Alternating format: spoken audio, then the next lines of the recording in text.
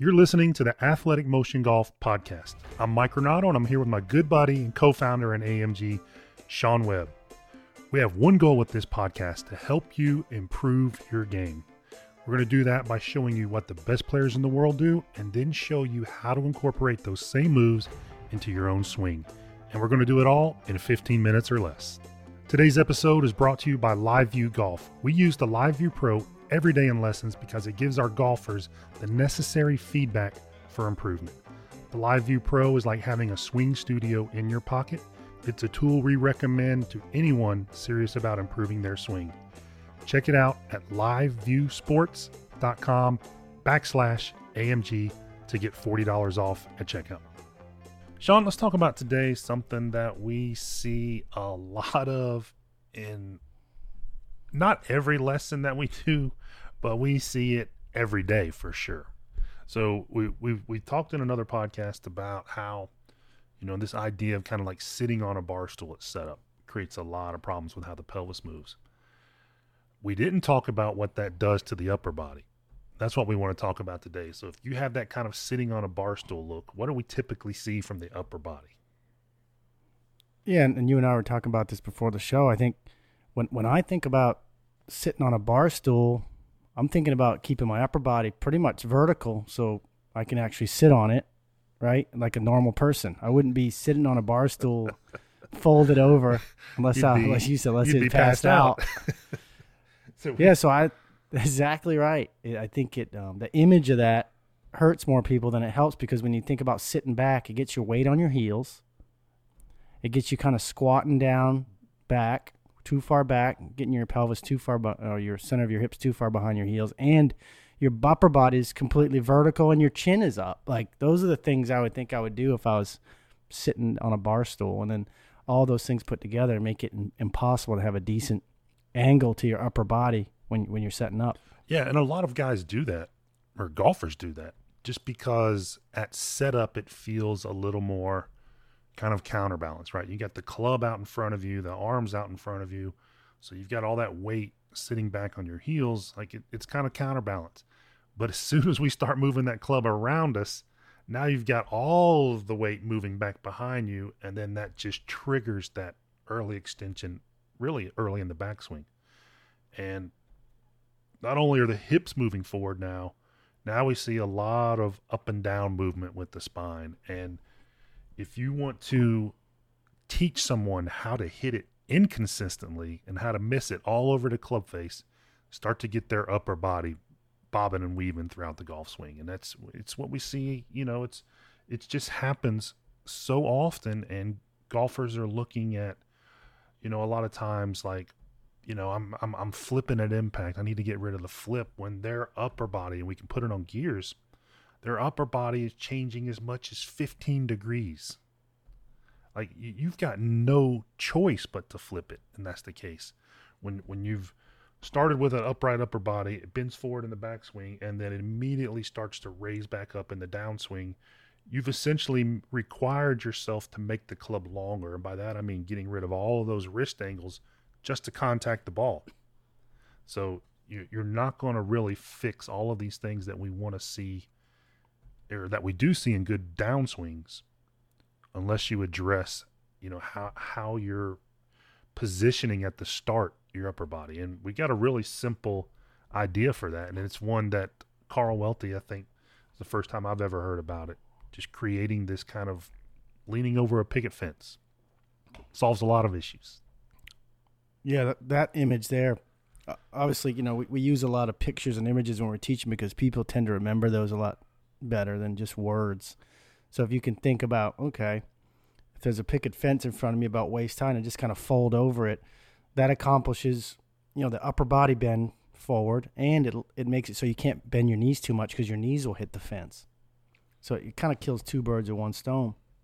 And then on top of that, it when you bend over the fence and look down at the ball, it makes your neck kind of bend down a little bit, which I think is also important. And I think it ties in with upper body position at address. Like if you've been told to keep your chin up and kind of look out of the bottom of your eyes, that contributes to a poor position of the upper body, because it kind of makes you arch your back a little. And then when your neck is up, a lot of times immediately you'll start turning the shoulders back too flat. So everything you're doing at address with the upper body and even the neck, it affects how the club goes back. So if you're, like Mike is saying, if you're looking at impact, trying to fix that, you a lot of the stuff you can fix just by fixing the setup. It's amazing the kind of swing changes we see just from a decent setup. People just underestimate it. And there's no talent required for a good setup. Like, you don't have to be thin. You don't have to have incredible flexibility. You just have to get into the habit of getting your body in position so it can move easy, right? We see so many setups that make the golf swing so difficult to do. Like, a good golf swing should be easier than a poor golf swing. It requires less effort, I promise. And you can make that, like, you can set Adam Scott up, which I think we'd all agree is a pretty good golf swing. We could put him in some of these setup positions that we see on a daily basis, and his swing would very quickly not look like Adam Scott's swing. So you would create a lot of work, or you're creating a lot of work from a poor setup, rather than creating kind of the path of least resistance. And such a good point what you talked about with the head and neck. If you look up at old pictures of Jack Nicklaus comes to mind, you'll see, and he's not the only one certainly, but you'll see kind of the back of the head almost parallel with the ground, like they're looking down right at the ball. Or if it's a driver, it's a little bit more in front of you, but they're looking almost straight out of their eyes at the ball. And I don't know when it became in vogue to kind of keep the back of the head in line with the back, spine angle type deal from down the line. And you start to get that kind of looking underneath your glasses. Like, I got bifocals on now, and I have to kind of look down my nose to see something and read it clearly. And we see a lot of golfers trying to do that with the ball. And it's going to negatively affect the very beginning of your backswing with your shoulder turn. It just is. Yeah. I think I don't know when that started, because they didn't do it back in the day. They weren't really paying attention to even that. They were just setting up the way they thought they could move the best. Yeah. I think when we started, I would think it probably started, when video became pretty popular, and you could draw lines, right? And it's just like, okay, I'm going to draw a line. Clean lines. Line up the back, and then, why not? Let's just get the head, because it doesn't match. Let's get the head laying on that line too, would be my guess. I don't know. It had to be. Yeah. Just the video camera age. Because it doesn't make much sense otherwise. And we don't do it in putting, or we shouldn't do it in putting. We don't do it. I did have a guy doing it in putting the other day, actually. That's funny you say that. He was trying to do the same thing. I was like, I think it's easier if you just tip your head down so you're looking out of your middle of your eyes, like you would do everything else. And he did start rolling it better. And his alignment was so far off, because when you tilt your neck up, it kind of crossed his lines up where he was looking. So, I think people are doing it everywhere. You see that a lot in putting, actually. When you're set up, you're looking at your ball, and then when you take a look to the hole, you'll see guys raise their head up to see the whole kind of, parallel eyes. You wouldn't get in the habit of, just swiveling your head and seeing down your line rather than completely changing your line, because you're right, it does cross up the lines for sure. So,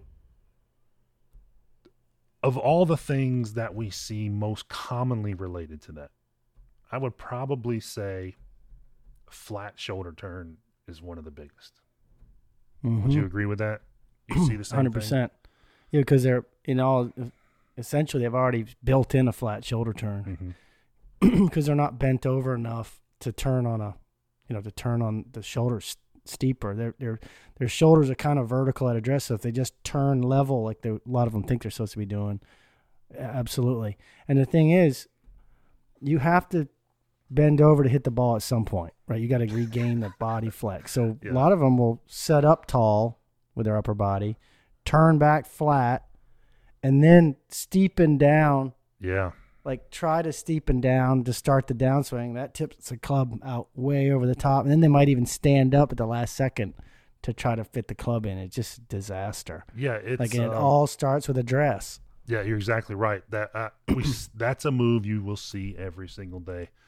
That kind of flat backswing, because it's easier to turn flat. Like, if you just stand up, that's way easier to rotate than if you're in a golf posture. So they will stand up to get that big shoulder turn because they know if they just get a big shoulder turn, they're going to hit it far. Hit it far. Mm-hmm. And then, okay, now I've got all this turn. I've kept no tilts, but the ball's on the ground. So now I've got to try to reorient that spine somewhere down. That just sends everything over the top. And then you're exactly right. And that club's coming steeply down. Then they've got to reverse that idea, stand up, flip at it, and good luck, because you're going to get balls going every direction.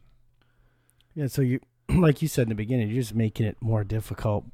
And the thing is, we've with this AMG Plus form, we get to see a lot of swings, right, in the eye lessons and everything. But it's interesting in AMG Plus, with our checkpoint system, they kind of want to jump ahead a lot of times. Like, hey, how's my impact, or how's my top of the swing checkpoint form? Like, they discount how much the address position is affecting all of it.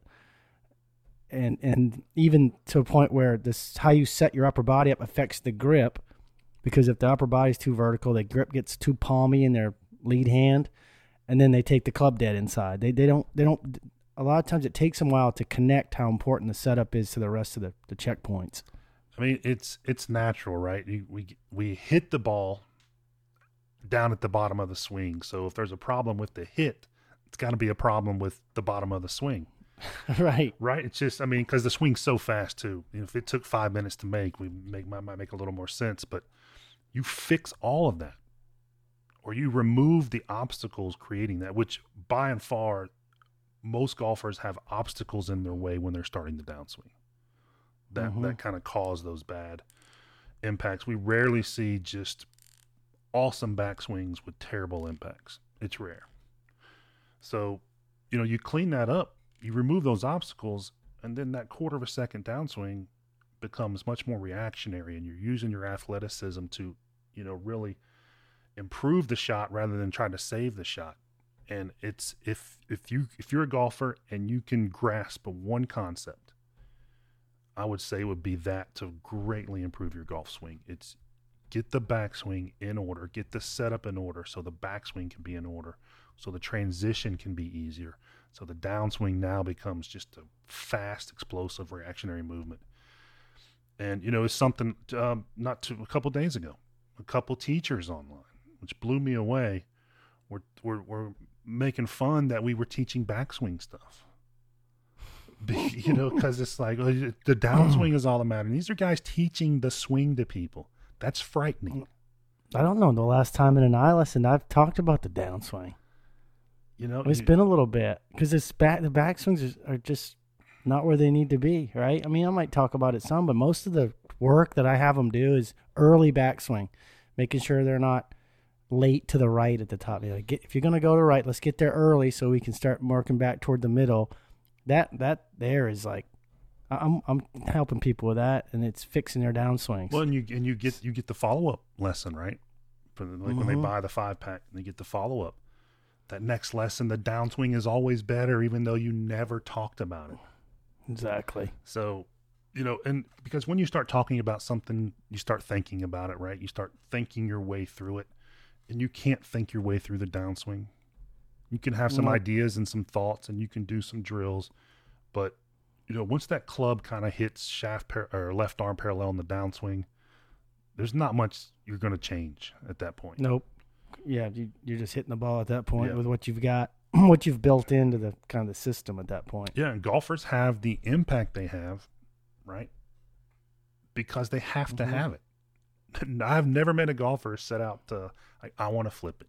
I want to stand up on the shot. I want to lose my posture. All those things are necessary to hit the golf ball because of what leads up to that. So if you can get the idea of, okay, let me just clean up,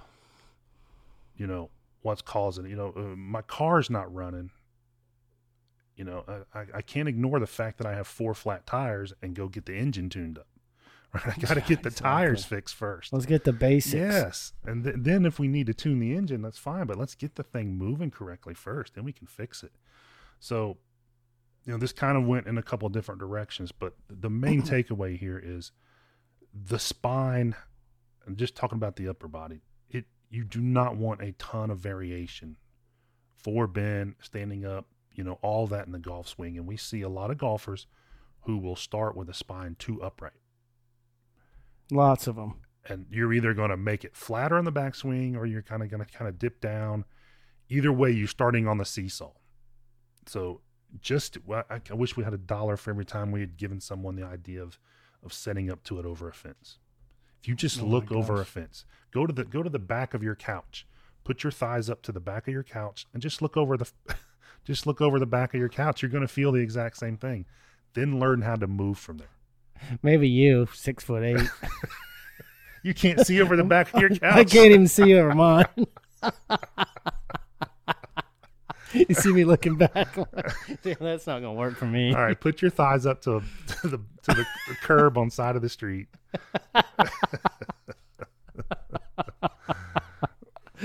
Oh shoot! All right. So, I think that kind of hopefully makes guys understand, or allows guys to understand how important that the lower part of the body is extremely important to swing. That affects the upper part of the body, and that's what's holding. The arms are attached to that part of it, and that's what's holding the club. So if you're struggling with some impact issues, man, get a good down the line video and see how much that spine is moving. Yeah, and how it's set up to move correctly or incorrectly. It makes a big difference. Absolutely. All right, so that covers the upper body spine, or at least introduces it. Well, I'm sure we'll talk about it more because we see a lot of issues with it. And anything else we want to hit before we leave? No, I think that's good. If you're enjoying these and they're helping you, please go over to iTunes and subscribe. Leave us a written review if you have the time, and give us a 5-star. It helps more golfers find the podcast, and we're trying to help as many of you guys as we can. Love it. See y'all in the next one.